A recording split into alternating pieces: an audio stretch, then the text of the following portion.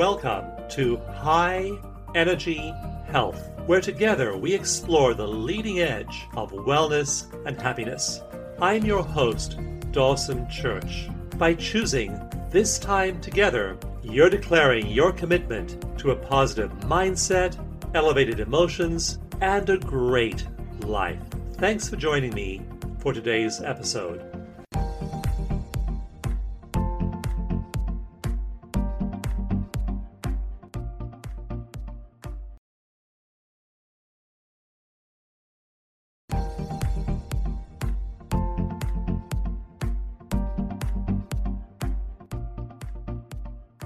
Hello and welcome, dear listeners, beautiful community of seekers, to this week's episode of High Energy Health. Thank you so much for tuning in with us today and sharing this space with us. I am Miriam Paninsky. I have the honor of being your guest host of this great podcast for Dawson Church for the next few weeks. I am the Consciousness Program Director of EFT Universe, a writer and researcher and EFT healing practitioner with emphasis on PTSD, generational trauma, and ancestral healing, which is why I am specifically excited about this conversation today. I have the special pleasure to speak with the wonderful Mary Firestone. Mary, I am so happy to speak with you today. Me too. Thank you so much for having me. I'm excited as well. Yeah. So for those of you who don't know Mary yet, but should get to know her as soon as possible, Mary is a graduate of Princeton University, has an MA in clinical psychology, and her own transformative epiphanies, and we'll talk a lot about that, led her, along with her sister Lucy, to found their amazing company, Firestone Sisters, in 2012 with the aim of providing others with healing and growth opportunities. And she's been featured in Goop, in Well and Good, and Forbes. And today we will talk about Mary's newest book, her publication, Trusting the Dawn, How to Choose Freedom and Joy After Trauma. And I just want to preface this conversation by what Joe Dispenza says about this book, which is Trusting the Dawn bridges the story of real life trauma with practical tools to transform yourself and your life. This book is medicine for anyone who wants to free their mind, body, and soul from the past. That's pretty spectacular.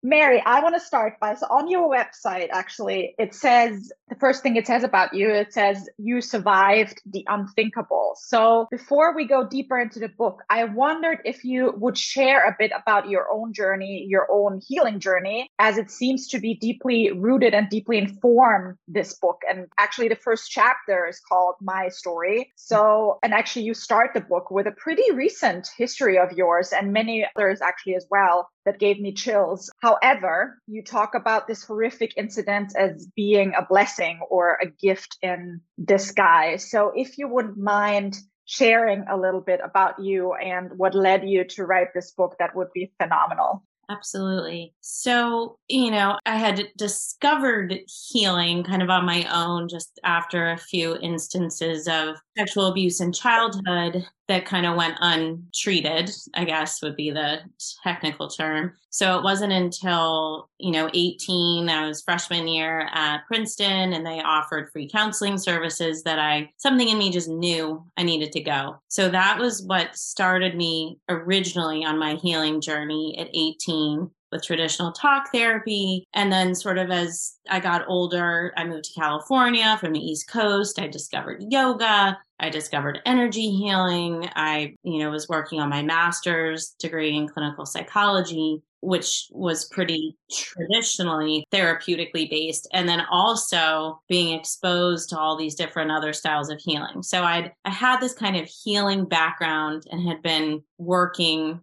on healing those instances from the past. And then in 2018, we had just moved, my family had moved to Montecito, which is this bucolic little village right next to Santa Barbara. I thought I had discovered it, and then come to find out like Oprah lives there and Ellen DeGeneres. At the time I felt like, I discovered this amazing place. And so we moved there and we found this perfect 1890s farmhouse in like the best public school district. And it was gorgeous. And we'd only been in this house for 4 nights. before that. Well, the Thomas Fire was ravaging all of Southern California, and we'd been forced to evacuate. I was pregnant at the time and had a 4-year-old little boy. So we left. And then when we came back in January 2018, they were calling for rain and possible debris flows. I didn't really know what that meant. Having grown up on the East Coast, a debris flow did not sound serious to me. And we weren't in the evacuation zone. So we stayed. And at 4:00 in the morning, I woke up and we hadn't gotten curtains put in yet because we just moved in. So I saw literally the mountain coming at us. Oh my God. Yeah, like a tsunami. And I screamed to my husband, oh my God, go get Ever, because he was on the second floor, our son. And by the time he had started running to go get him, the wall had crushed in. I was up to my waist in mud and glass and sewage and boulders. And so the only thing to do was to run the other way. So I ran the other direction towards my bathroom, where I watched my 2 stories of my house with my living room and children's bedrooms ripped off, spun around backwards, going towards the ocean at 30 miles an hour. And I thought that my husband and child were in it. And I was trapped for 5 hours on my bathroom counter. The mud stopped like an inch below my countertop. Thinking that I thought it was like the apocalypse. I mean, honestly, after the mudslide stopped, which was very deafening and loud, and, other houses going down and cars getting whistled down and boulders the size of tanks. It was so eerie. There was like no life. And a lot of my neighbors actually right around my house died that night. So it was a trauma on a deeply intense. That's what I think when people describe it as unthinkable. I remember even in it being like, this isn't something how you could never imagine. And luckily, everybody, my loved ones, survived. And I got out of that situation with some scrapes and some splinters and a serious case of poison oak, and also a serious case of PTSD. So that is kind of what led me into this work of writing the book, because while I definitely had PTSD, it was about a year later that I had this epiphany of like, wait, but I've had so many wonderful things happen that, again, unthinkable, that never would have happened without that extreme contraction of trauma to lead me into this place of growth and connection. So it's kind of how the book evolved. Wow. Yeah, no, it's giving me chills again to listen to that. And I read it, and now it's of course like almost like a totally different level. Also hearing about this, and we have children about the same age as I calculated. So it really hit home, kind of like that whole kind of scenario is unthinkable, kind of. It's unimaginable. So who is this book written for, Mary? It's written for so many people. I mean, and definitely in writing it, it was a cathartic experience for myself, getting to connect with, I interviewed all different kinds of trauma survivors and thrivers so that the reader could find themselves in the book. So I think, being so inspired by others that had been through unthinkable situations, and not only were they still here, but because of what had happened, it had changed their life in a positive way in some way or another. I wrote this book really for those of us, and I was there too, that when you're in that tunnel post-trauma, that it feels so dark, it feels so long, it feels like, am I ever going to get to the other side? I wrote it as an offering to all those struggling in that place, and also to like the people. I feel very fortunate to live in Santa Barbara in California, where healing, these kinds of conversations are, if not the norm, they're really accessible. And to find connection in the healing world is easier. So I kind of was picturing, I don't know who she is, this woman in Iowa or Nebraska or somewhere where these kinds of conversations are not the norm, for her to have a manual, to know she's not alone, to have tools she can access Yeah, and I think that's what's really special about this book. You speak extremely trauma informed, yet you do make all of these kind of like both conventional and what can be called, I guess, unconventional healing modalities kind of accessible and kind of like ready made in this kind of like little book, little big book. So I think that's really fantastic and really phenomenal to kind of like have all of this as this resource available. I'd like to start as we dive deeper in the book. Trusting the dawn. What is the dawn, Mary? Well, it's got a couple different meanings. So as I was just saying, I feel like in the aftermath of trauma, we can feel so just, heavy and like we're just submerged in darkness. So to trust that it always gets light again. It will get light again. So, metaphorically, emotionally speaking, it will get light again. And then also literally that day I was sitting in the dark on my countertop praying and waiting for it to get light outside for the dawn so that I could assess and, figure out how to move forward. Right. It must have been pitch dark because all the electricity must have been gone.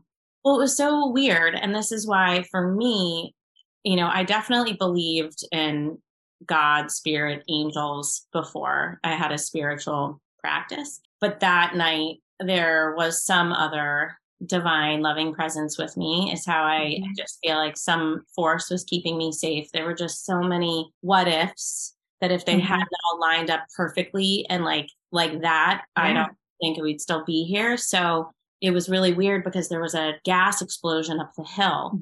And that is what lit up the sky to this like eerie orange. And that's how I could see the mountain was hurtling towards us. So, and then I got pitch black.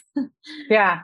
But also the fact that you saw this at 4 a.m. and that you were able to call your husband to get your child, all of these. It reminds me actually of Dawson Church's story with this crazy fire, which is a similar kind of story where his wife woke up out of nowhere and the fire was basically a minute away. They just got out the last minute. So these are kind of like what feels like a divine intervention. Yeah. So to go, because also trauma obviously is kind of like in the title and is what kind of like informs this book a lot. And I feel like for decades, the general perception of trauma was that it was coming from these kind of severe events. However, you also do point out that what you said, the Bible of Psychiatric Diagnosis, the Diagnostic and Statistical Manual of Mental Disorders has been updated and rewritten a number of times since its initial publication in 1952. So obviously, we have a very different understanding of trauma today. And I very much appreciate how you both broaden the perspective and the explanation about trauma, yet kind of like make it accessible to kind of like understand what's happening and the various ways trauma can be created and how it can express to the point of leading to Gabby Bernstein quotes that you put in the book, we are all traumatized. Could you please say more about that? Yeah, I do. The DSM and psychology is a very young science, really, and it is changing all the time. And we're making, the brain is a fairly it's like this still uncharted territory. So we're learning new things about the brain and psychology every day, which makes it really exciting. And also there's room. And for me, trauma really means anytime we feel our life is in jeopardy in some ways. And that can be, through something where I went through, it can be in a more extreme, like a sexual assault, you're held down, something against your will, or it can also just mean like what we've all endured through the COVID pandemic. Like we're not necessarily all of us squashed up next to someone who is really ill with COVID but it's this perception of like your own mortality is called into question in some way, be it immediately or at a distance. And I think, I've heard some people kind of discount their trauma response, like, well, but I wasn't right. I didn't go to the hospital. I wasn't right next to the bombing. I just saw it. But that, you see it, you process it, and we can have a traumatic response and traumatic experience. So suffering is universal. Human, that is part of part of the deal. We're going to suffer. And one thing I love that Dr. Edith Eger says, she's a Holocaust survivor. She's in her 90s. She's written 2 books. She's such an incredible inspiration, and she said to me, and in her books, like, suffering is a part of life. Being victimized is part of life. Victimhood is your choice. So that's kind of what we do with it, and how through healing, we can compose that experience into a growth opportunity. And I think that's a really, really important connection. And I, like, in my practice, of course, I have a range of women that come with severe incidents and traumatic, a lot, of course, and a lot of sexual trauma, as you mentioned also about you. But then there's also these women that kind of say, I don't know what's wrong with me because I'm suffering, but I come from a privileged household and I had this amazing education and I had a loving family, yet something is completely off. And until you realize that, it may just be the incident of the mother leaving the house every day without saying bye because it was considered to be better to not kind of stir up the child instead of like having a ritual of, that kind of stirred this sense of loss and all of these things. So, and it's really important to point out that trauma can take all of these shapes when you approach yourself with this kind of like self-compassion that allows healing to happen. So, but that doesn't mean that we have to flip into victimhood. Right. It just means that we can approach healing, that we can approach resolve, basically. I think you're so right. Sorry, I don't mean to interrupt, but that's no. I've been thinking about a lot. It's like, unless we acknowledge what has happened, or like maybe we can't even put our finger on what it is. And there's also generational trauma. What we may, which is something I'm interested in going into deeper, but the little bit of research that I've done and what I personally have experienced, it's like, you might be feeling trauma that like your grandparent didn't. Yes. So, and because, and then the parent it passes it down, which for me, every time, I don't know about you, but each time I was pregnant, I was like, oh boy, like it was such a call to action for my own healing. So I was like, I'm going to pass as little down as possible. Yes. It's actually scientific proof now that trauma, like through epigenetics, and we can find these traces of trauma through at least 3 generations. And actually, I think it's 7 generations or more, but at least 3 generations. And it is about, and it's not, again, it's not about falling into victimhood or using something to kind of stay into victimhood. And I think that's that distinguishing that you make is really important. But it's about that acknowledgement and that integration in the same way you would acknowledge the pain of a child, that allows for, as you say, for this trauma to become this blessing in disguise or this gift in disguise. And that's what the conversations I have with my clients and the processing I have with my clients is, how can we transform your trauma into your superpower? Yeah, absolutely. Yeah. If healed, and again, I also want to say, because I feel like healing is an ongoing, lifelong. So I think sometimes there can be a pitfall of like, when we have a setback, being like, oh my gosh, I'm failing at my healing. It's like, no, like, okay, great. It's for me now. And sure, after my like maybe a little bit of self-pitying, then we go on to, great, this is an opportunity. There's something else to look at in there. Exactly. And this is actually why I often avoid word healing. And then also in my own research, in my own book, I'd rather call it integration, because healing kind of comes with this kind of expectation almost that things need to be kind of all good and done and trauma is pushed away. And I have nothing to do with that and all of these kind of things. So I am enjoying this conversation so much. We are going into our first commercial break. Please tune right back with us with this amazing conversation with Mary Firestone. Thank you so much.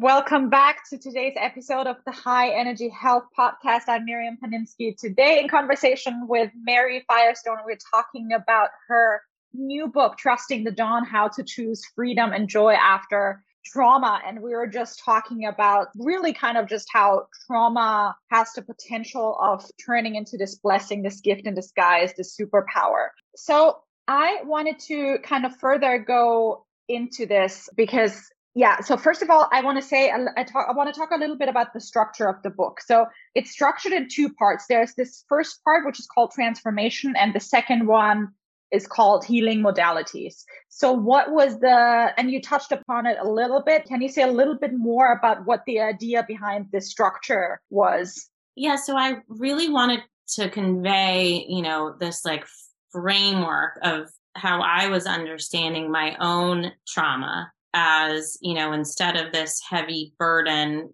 and, even like my childhood trauma, I'd been like toting that around for 30 years. So, really reframing the way I was thinking about it as an opportunity for growth. And so that is what then led me to do all this research on like, resilience theory and talk with people like Dr. Edie Eger and even like Joe Dispenza, who I love, who's been like a great mentor and teacher, how much our thoughts can create our reality. So when we're stuck in kind of like a PTSD hypervigilant state, I know for me, it was like my thoughts were very fear-based. And I was creating a lot of that reality. And then I had panic attacks. And I just want to loop back for 1 second to something we were talking about the acknowledgement of like that, and not getting stuck and dwelling on it as the story of our lives. But I love what you're talking about, integration. Like it is a story. It is a part of our lives. And in order to integrate, we need to acknowledge. So, and someone I had my, the master's in psych, and I've been leading retreats for women for 10 years. And still I wasn't even aware fully that I was having PTSD responses. So that's how much our brain can like, you're fine, fine. Keep going. And so I just want to empathize with any listeners out there. If it takes you a while to come to this realization of like, oh man, okay, there's like something to integrate here. So I think that's why I wanted to provide a framework. I wanted to offer these other stories and interviews of hope and healing or integration. I'm going to use your word. I like that. As well as like really let the reader know that I'm with you. I think that was something that I found pretty traumatizing when I was doing my own personal, reading about trauma. A lot of books out there were really traumatizing for me to read. They really kind of... And isolating. Yes. And kind of more like talking at you. So I really wanted to offer a different experience for the reader of one, like I'm with you. I empathize. You're not alone. That was kind of like the, framework. And then I also wanted to provide people with like tangible, healing modalities and lots of different ways in from traditional talk therapy, EMDR, to shamanism, to flower essences, to ketamine. I wanted to give people as many different tools as I possibly could. Yeah, and we'll talk more about some of these tools that you're writing about. But to circling back, I really do appreciate your attention to language here. And that's something that's very much part of my work too, also like having a literature scholar background, kind of, that how important it is to pay attention to the language that you use, the story you tell about yourself, and that's like sometimes the hardest part. And that's often the beginning, is kind of like realizing what story I have told about myself, that I have been recreating that story. And it's a painful one, to realize, because also victimhood, and I also speak from my healing journey, that victimhood or being in that position has a certain strange kind of comfort because it's familiar. Trauma is familiar, as you say. We don't even know that it's there. And that's what makes it so hard to break out of it. And anxiety and fear and all of these things, a lot of us are growing up with that, and it feels familiar. So breaking out of it is hard. Owning the creatorship of that is painful, and it's not. And I think that's what I really like about how you write. It's not about accusing. It's not about accusation. It's not about saying you're responsible for your own trauma. That's not what this is saying, but it's saying you can own it in terms of like, how am I recreating the story that may have been imposed on me first, but how am I recreating it, and how is my language part of that I use every day about myself and about others. Does that make sense? Absolutely. And I think, to your point, it can be like frustrating. Like, wait, I've been keeping myself in a bit of a loop. So frustrating and self-judgment and all of it. And then I think once we move through that, then it can be actually quite empowering. Wow. Like, okay, if I'm the one that has been in essence, like keeping myself locked in to a story and to a state of being, and I'm the one that can open and fly, like once that was my experience too. It's almost like a waking up. Yes, waking up, and it may be painful at first. So I think like that you hold that space, that compassionate space and that empathic space is really, really powerful. So again, like to the listeners, that's like really, it's a great resource. It's just a great tool, your book. And like now to dive deeper actually into this, as we said, like we talked about the blessing in disguise and the superpower, and you use words also such as resilience and expansion after traumatic events. In a nutshell, and I know this is like a larger question, how do we start? How can we get there? Or what are the first steps to consider as we are in that fight, flight, freeze state maybe? What are some of the things that helped you or would your reader like to consider? I think one of the first things is when you're in that fight or freeze state is kind of disrupting that loop. And it's like, we're having a physiological response. So breaking the loop. So for me and for others, I might recommend like EMDR as a way to first kind of break the loop and create, okay. And I want to get back there right away because I think that's such an important point. The EMDR somatic modality is so essential for me, obviously, also with the practice that I do. We are going on a short break. We'll be right back with this conversation with Mary Firestone. Thank you so much.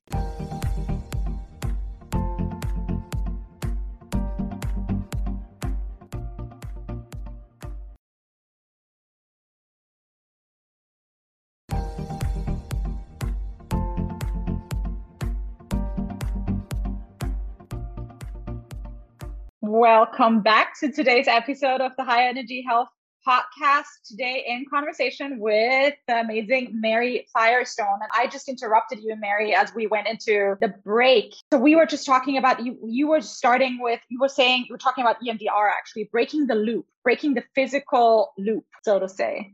Yeah. So EMDR was the first place that I started. And, I have to say, and I share in the book, like I was a little skeptical. I mean, I had studied it, but I had never experienced it. And at the time I did it, it was fairly recently, maybe in a couple weeks after the mudslide. And I was having really intense, horrible nightmares and digestion. I mean, I was super PTSD. I was really in it. So I was extremely surprised when it worked. Like literally I had one session and I didn't have a nightmare that night. So I realized my results are not, it takes people often longer than that. But I think it's the idea, breaking the loop. Another thing I did right away was cranial sacral work. I love it. Yeah. Love it. And again, just like, especially after like such a physical trauma, there was some part of me that it was really relieving to be able to not have to talk, but to let, essentially my body and my brain communicate for me what needed healing. So I think those are two great places to start.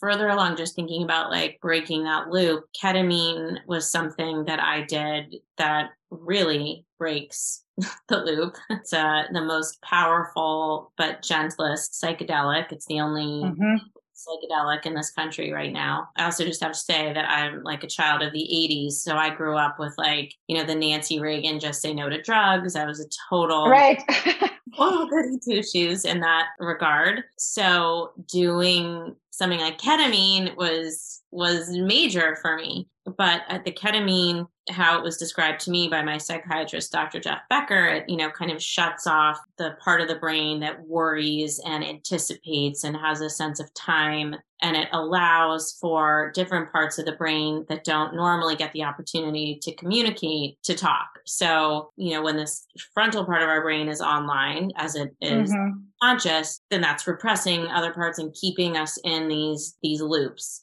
With the ketamine allows for like new neural pathways to form because everyone's getting to talk to everyone.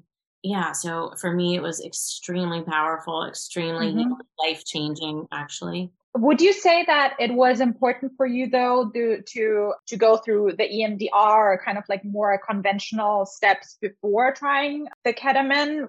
Yeah, I think that it's really, and everyone's obviously unique and different. For me, it helped to kind of step my way, and also in the stepping up or the peeling back or whatever metaphor we want to use, to be really clear about what it was that I was wanting to ask, conscious what I wanted to be shown. And I think there's different schools of thought, like you're going to be shown what you need to be shown. And I also, in my experience, I found that the clearer I was when I was going into a session, I think I did 4 total.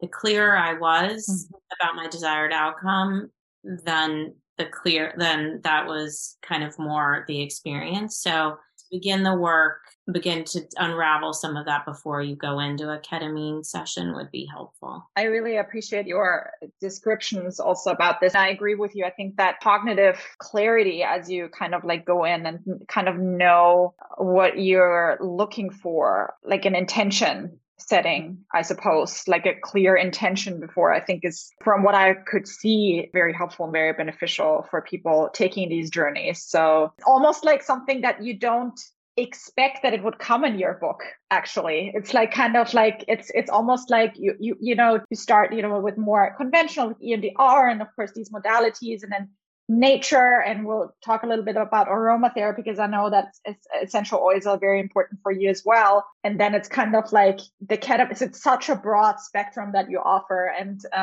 so yeah, just wanted to point that out. But to go back to the essential oils, can you talk a little bit about that and what kind of importance that has for you and also your offerings? I know that part of what you put out there. Essential oils have been, since I was a little girl, like playing with oils and fragrance and scents has been like such a part of my joy. And then I think understanding more, not only do these essential oils, do they smell good, but that they have all these different properties that you can benefit from by wearing them. Some people ingest them safely in water, but for me, wearing them. So my sister and I, Lucy, we have been leading these retreats for women. We've been doing it, for like a decade now, but we really wanted like a way for people that couldn't come to kind of have a transformative experience. So I've been playing around with like these essential oils. I had like sandalwood for grounding, rose geranium that calms fears, juniper is detoxifying, honeysuckle makes you feel a little sexy and sweet. So we bottled like a retreat. That's what we call it. We have 2 perfumes now, essential oil-based perfumes called a retreat in a bottle.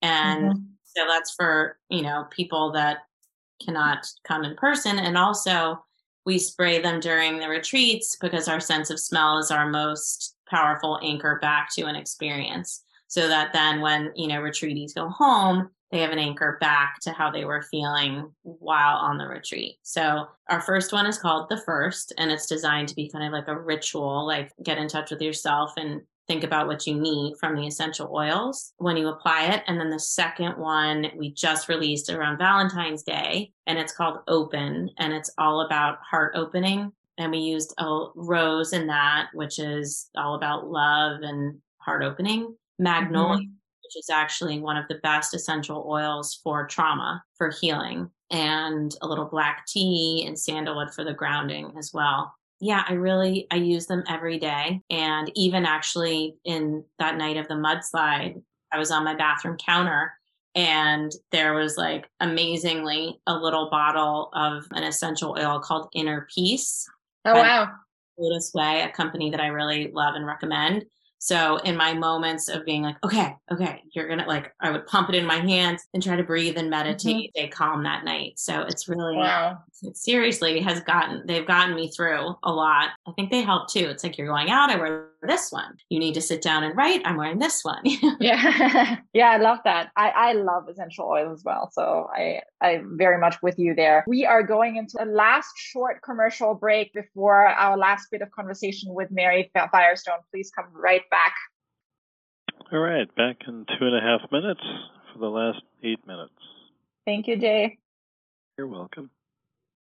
Anything? I mean, I'd like to circle to your website as well and guide people to your offerings there. But anything else you'd want to talk about? Anything you'd like to mention?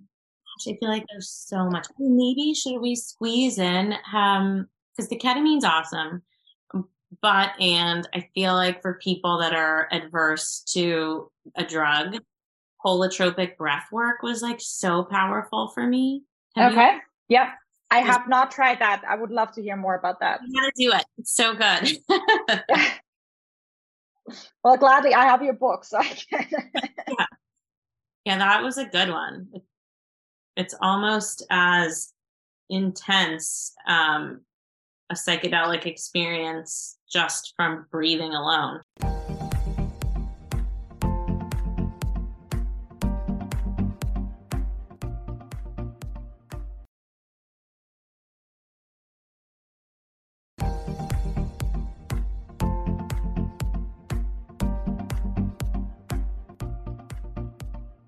Welcome back to this last slot of conversation with the beautiful Mary Firestone. And we were just talking about the power of essential oils. But what I'd also like to touch upon is the power of breath work, because breath work is something that is so accessible. And as we briefly chatted, ketamine may be something that people may be not open to, adverse to for whatever reason, which are totally fine. Talk about the power of breath work in your journey and what exactly it is you've tried. So holotropic breath work was discovered, founded by a Czech psychiatrist named Stanislav Grof.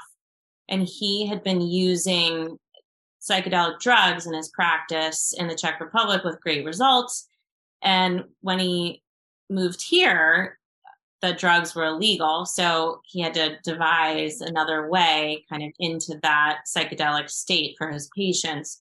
So he and his wife developed this way of breathing called holotropic breath work that induces that psychedelic state. And I have to say, I've done it with 2 different practitioners several times now. And the experience is almost as intense for me as a ketamine journey and all you're doing. Oh, wow. So that's something that I would check out if people are interested in kind of like sticking their toe in. And it's kind of like dipping into the subconscious where a lot of our pain and stories, we can mentally work on and integrate mentally. And then, there's so many different layers and a lot of the triggers live in the subconscious. So if we can get in there, we can begin to integrate those. So that's a great. Yeah, I can't wait to try that for sure. So do you have like a daily routine for yourself? And what does that look like? How much time have we got?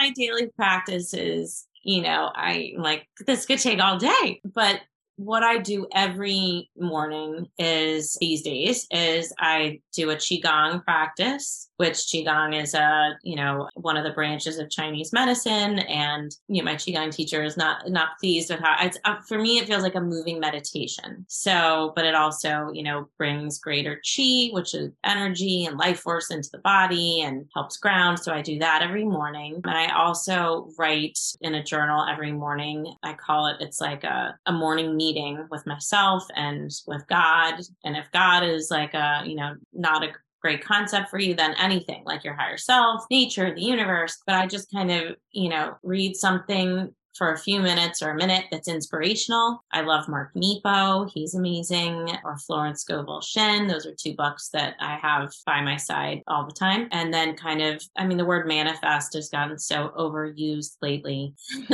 And I think, not how I'm intending it, but, I write what I'm grateful for, things that I actually have happened or are in my life, and then also things that I'm desiring to bring into my life. And I write it as if I already have them. Again, going back to our thoughts create our reality. And it's not just your thoughts, it's the feeling and the vibration in the body that those thoughts evoke. So if we're all energetic beings, vibrational match. So if I'm feeling in the state of like joyful gratitude, then it's easier for whatever it is to find me. Yeah. And for our audience, if that's hard for you, if you feel like to connect to those feelings that sometimes feel so big, if you're like in a dark space, it's hard to connect with like unconditional love or gratitude or those feelings. But what you can do is connect to the desire for those feelings. So I just want to emphasize that as well. I love that morning routine, and I love the concept of morning meeting. And journaling is such a great practice, and it's actually such a great reconditioning of our brain. Use our hands, don't type. Use your finger and your hand and a pen and the diary or journal to bring your own expression on the paper. And I really love your concept of the morning meeting. That's beautiful. I'm going to borrow that for sure. Before we finish, I want to direct everyone. I want to ask you, Mary, have any offerings right now? I just want to redirect our audience to Mary's website, maryfirestone.co. Order her book and also, of course, the fragrances. Mary, do you want to add anything here about what you're offering right now? Yeah, the fragrances in the book. And, I do offer one-on-one strategy sessions. They're not therapy sessions, but, for people that are kind of like, I don't know where to begin in my healing journey, or I've tried these things and I'm not sure what direction to go in. And then my sister Lucy and I have a retreat coming up in May on the Caribbean island of Mustique, which is like a magical healing experience in and of itself. We have 4 places left. So that's another offering that we have right now. That's amazing. 4 places left for Mustique, and how matching it is that that's the island of Mustique for your retreats, right? Yeah, it's an amazing place. And I, on Instagram, I have way too many handles, but Trusting the Dawn 2022 is like all the best. That's great. Yeah. So Instagram, connect with Mary on Instagram, maryfirestone.co. And again, her recent book just came out freshly from the printer, Trusting the Dawn, how to choose freedom and joy after trauma. Mary, it's been a tremendous pleasure of talking to you today. That was fantastic.